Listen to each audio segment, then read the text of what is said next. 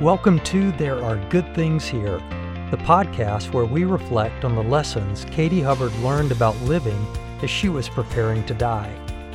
I'm your host, Norman Hubbard, and I never once opened Katie's journals while she was alive. Now I'm opening them up to you so you can discover resources for your faith, refreshing honesty, and unexpected joy for the journey through a painful world with a wonderful God. During this week's podcast, I want to share with you 3 different journal entries. One from CaringBridge, written by Katie. One is a journal entry that I wrote in mid-September of 2015, and another is an entry from Streams in the Desert, the devotional book that Katie was reading. First, Katie's CaringBridge update from September 12th, 2015, entitled A Much Needed Update. First, the big news. I have started a new alternative treatment and wanted to update you on it. The new treatment is called ProtoCell. It's not related to the treatments I started in Mexico, though I am continuing to do the Mexico-related stuff as well. And if you're just dropping into this podcast, you should understand that by this point in her life, Katie had been on 4 different chemotherapy regimens and had also gone through radiation twice. Her body was simply no longer able to tolerate standard treatments, if you will. And so a friend had encouraged her and helped us to get down to Mexico to look into an alternative regimen of therapy. And now she was also looking at another alternative treatment. She says the primary aim of ProtoCell is to lower the overall energy in your cells by 10 to 15%. Apparently, normal, healthy cells have lots of energy, so they're not bothered by this overall reduction. However, a cancer cell has very low energy, and it cannot sustain this loss and maintain enough energy to stay alive, so it literally falls apart and dies. After cell death, you eliminate the cancer waste product in any way that your body typically releases waste and toxins. I should, by the way, put in a disclaimer of some sort that this is, of course, the information that Katie had researched about this treatment, ProtoCell. I'm not arguing that anyone should pursue this line of therapy. If you are also living with cancer, it was something that Katie felt compelled to try, and I agreed with her. It was also a therapy that, in her case, did not help in the long run, but she was updating everyone on where she was. She said I began the treatment on Saturday evening, and by Tuesday I was getting rid of cancer waste product so much that I have spent this week flat on my back in bed, unable to function. I pretty much spent the week in bed, sleeping around the clock and unable to eat much or keep anything in my stomach, kind of like chemo.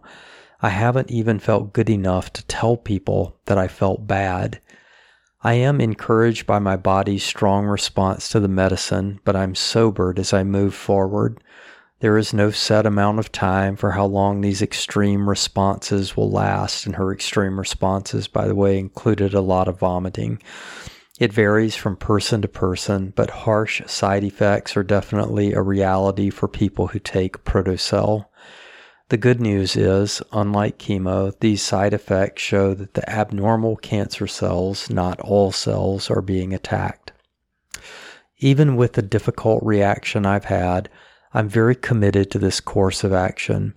It seems like it is a treatment that could possibly lead to a cure. While that is not a guarantee, it is at least a strong possibility. The question is, can I endure these side effects? I lie in bed and quote, I can do all things through Jesus Christ who strengthens me, Philippians 4:13. And then I envision all of the things I long to do and the people I want to be healthy for.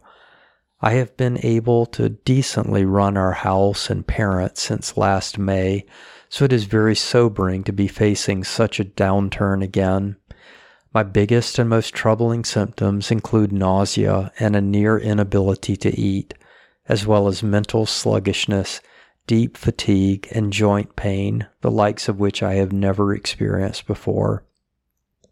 Let me also say at this point, looking back now on this time in Katie's life, it's very obvious that her body was beginning a long and slow but definite period of shutting down that is typical when someone is approaching death. And so, though none of us realized it at the time, a lot of what she's describing there are some of the symptoms of her body actually beginning to shut down. They weren't simply the side effects of a new medication that she was trying. She goes on to write, "Why did I go this route? One, because the research and testimonials have greatly impressed me. And two, my pain began to escalate again a few weeks ago, and I knew I needed to take another step. I considered going back to Mexico, but it is just so hard for me to get there. Part of my follow-up regimen from Mexico also involves taking 26 supplements spread out over 13 times a day, most revolving around meals, before, during, or after. Not to sound helpless, but it is incredibly hard to maintain that level of structure day after day. There are just too many times when you are out unexpectedly or need to be eating a meal but aren't. With kids, it is almost impossible to maintain complete structure, even if you're a structured by nature person. That, combined with the need for an extended stay in Mexico, has been sobering. Protocell is taken 5 times a day like clockwork and seems like a therapy that fits well with my lifestyle. That is all I can remember to communicate right now. I think my updates will be short, as I have so much fatigue and mental sluggishness. My prayer is for strength to endure these rough days, and for the medicine to work, and for Norman and I to know how to proceed. As always, prayers for me and my kids are welcome. Thank you, Katie." I mentioned in last week's podcast that Katie's journal entries, from her own journal, not from CaringBridge, stopped in mid-September. Mine, however, didn't. This is a journal entry that I wrote on staying focused. I was reading in 2 Samuel and in the Gospel of Luke at this time, and I just thought I would share with you what was going on in my mind in mid-September of 2015. I was reflecting on 2 Samuel chapter 8, verse 1, which says, "After this, David defeated the Philistines and subdued them, and David took control of the chief city from the hand of the Philistines." The verse began, "After this," and I ask, after what? As we read in 2 Samuel 7, God had just prevented David from building a temple to honor the Lord. Think of the time, attention, resources, and manpower this would have taken. And if you wonder, see 1 Chronicles 28 and 29 to weigh what a tall order this would have been for David if he had executed his plan to build the temple. Because the Lord restrained David from giving himself to the temple building project, he was free to focus on other matters, namely the Philistines. What we learn in 2 Samuel 8 is that David extended and secured his borders, and he brought wealth into his realm through the spoils of war. He also, quote, "administered justice and righteousness for all his people," from verse 15. David's temple project was a good idea, but God's plans were better. Often, or always, the very best we can do is to lay down our notion of the very best we can do, so we are free to focus on the next thing that ought to be done. Finally, let me read a brief portion of the devotional Streams in the Desert from September 20th. By the way, if you ever wonder what Katie was reading at any point in the year, you can turn to Streams in the Desert and be reasonably assured that she had read that day's entry. For September 20th, the entry was from John 11, verse 40. "Did I not tell you that if you believed, you would see the glory of God?" I'll read the beginning paragraph, summarize the middle, and read the end paragraph from that entry of September 20th. Mary and Martha could not understand what their Lord was doing. Each of them had said to him, "Lord, if you had been here, my brother would not have died." And behind their words, we seem to see their true thoughts. "Lord, we do not understand why you waited so long to come, or how you could allow the man you love so much to die. We do not understand how you could allow such sorrow and suffering to devastate our lives when your presence might have stopped it all. Why didn't you come? Now it's too late because Lazarus has been dead for 4 days." But Jesus simply had one great truth in answer to all of this.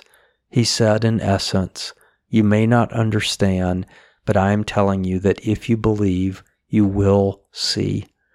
And then the writer goes on to summarize how Abraham and Moses and Joseph and Jacob all experience these difficult circumstances that lead to ask them why or how God could have done what he did, yet later on he let them see his glory. And the writer concludes this way: perhaps there is also something in your life causing you to question God. Do you find yourself saying, "I do not understand why God allowed my loved one to be taken. I do not understand why affliction has been permitted to strike me. I do not understand why the Lord has led me down these twisting paths. I do not understand why my own plans, which seem so good, have been so disappointing. I don't understand why the blessings I so desperately needed are so long in coming." And by the way, I can envision Katie sitting down on September 20th of 2015, reading these very words and finding them resonate very much in her own heart. The final paragraph reads this: "Dear friend, you do not have to understand all God's ways of dealing with you. He does not expect you to understand them. You do not expect your children to understand everything you do. You simply want them to trust you, and someday you too will see the glory of God in the things that you do not understand." Thanks for joining me on this week's podcast of There Are Good Things Here. May God bless you as you walk through times where you don't understand why God is doing what he's doing, but you trust that someday you will see his glory.